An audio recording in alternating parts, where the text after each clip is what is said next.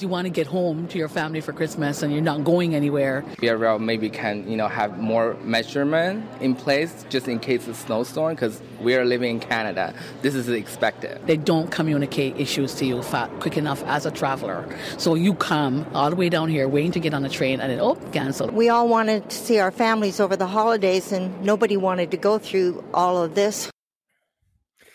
Passengers who were stuck over the weekend trying to get onto trains or stuck on trains. All of this happened between Ottawa and Toronto and Montreal and Toronto, really in that Kingston corridor.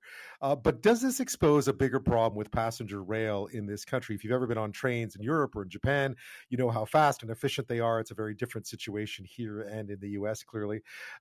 Joining us now with more on this is Greg Gormick. He's owner of On Track Consulting. Thanks so much for your time tonight. My pleasure, Ben. One of my favorite topics. Yes, indeed. You write about this extensively. You know this situation inside out. So how surprising was this incredible cascade of failures that happened over the Christmas weekend? Not at all. I've been expecting something like this for decades, and it's not just VIA. It's the whole transportation system in Canada. It has been politicized for decades. It has been played with, diddled, coddled. Everything's been done to it, and now it's fracturing, and all the little pieces are falling apart. And what it looks like, of course, when this happens is no communication. Things could, huge delays. I mean, we'll take the VIA example. No communication. It looked like there was very little communication with anyone hoping either on a train or hoping to get on one. Oh, no. Well, this is typical of public relations these days. It's not PR. It's CYA. Cover your ass.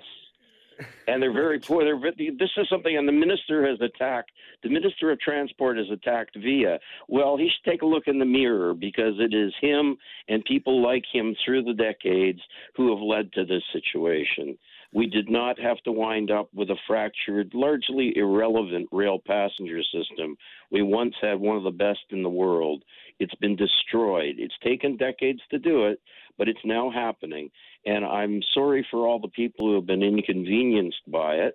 But, maybe this will be a wake-up call.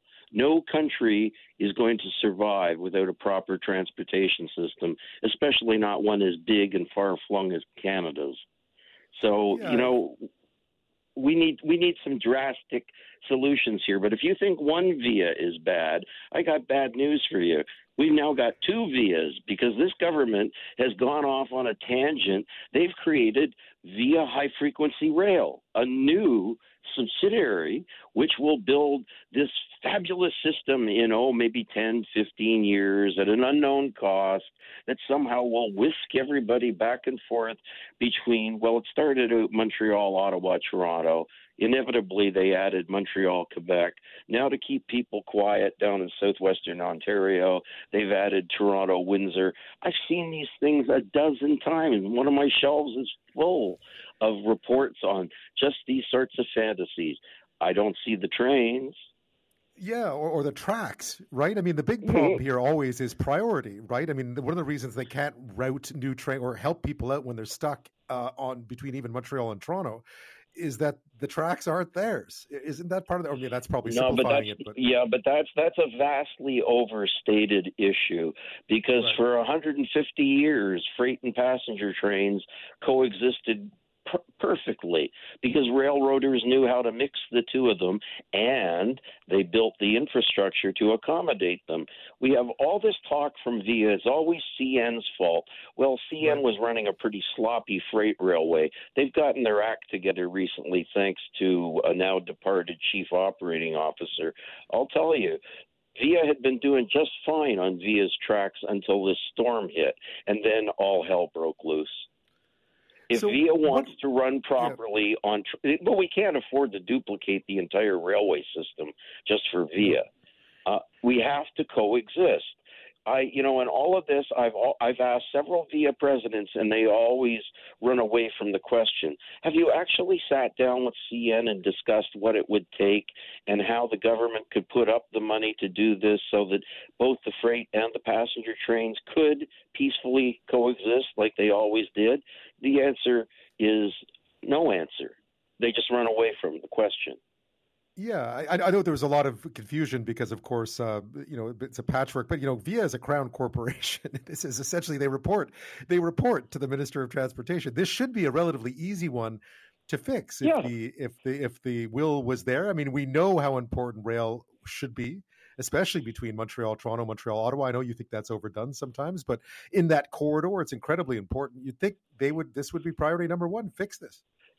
Absolutely. But instead of fixing the problem, they're now going to create another problem. They're going to rebuild 100 miles of abandoned Canadian Pacific track, abandoned for a good reason. It was a rotten route. CP replaced it with another route. They're going to rebuild that, and they're going to have this high-frequency rail gizmo. And it just goes... Well, I mean, right off the bat, it's a term that they created themselves. The term that should be used is high-performance rail, and that's what's emerging more and more in the United States, and that's what they have overseas.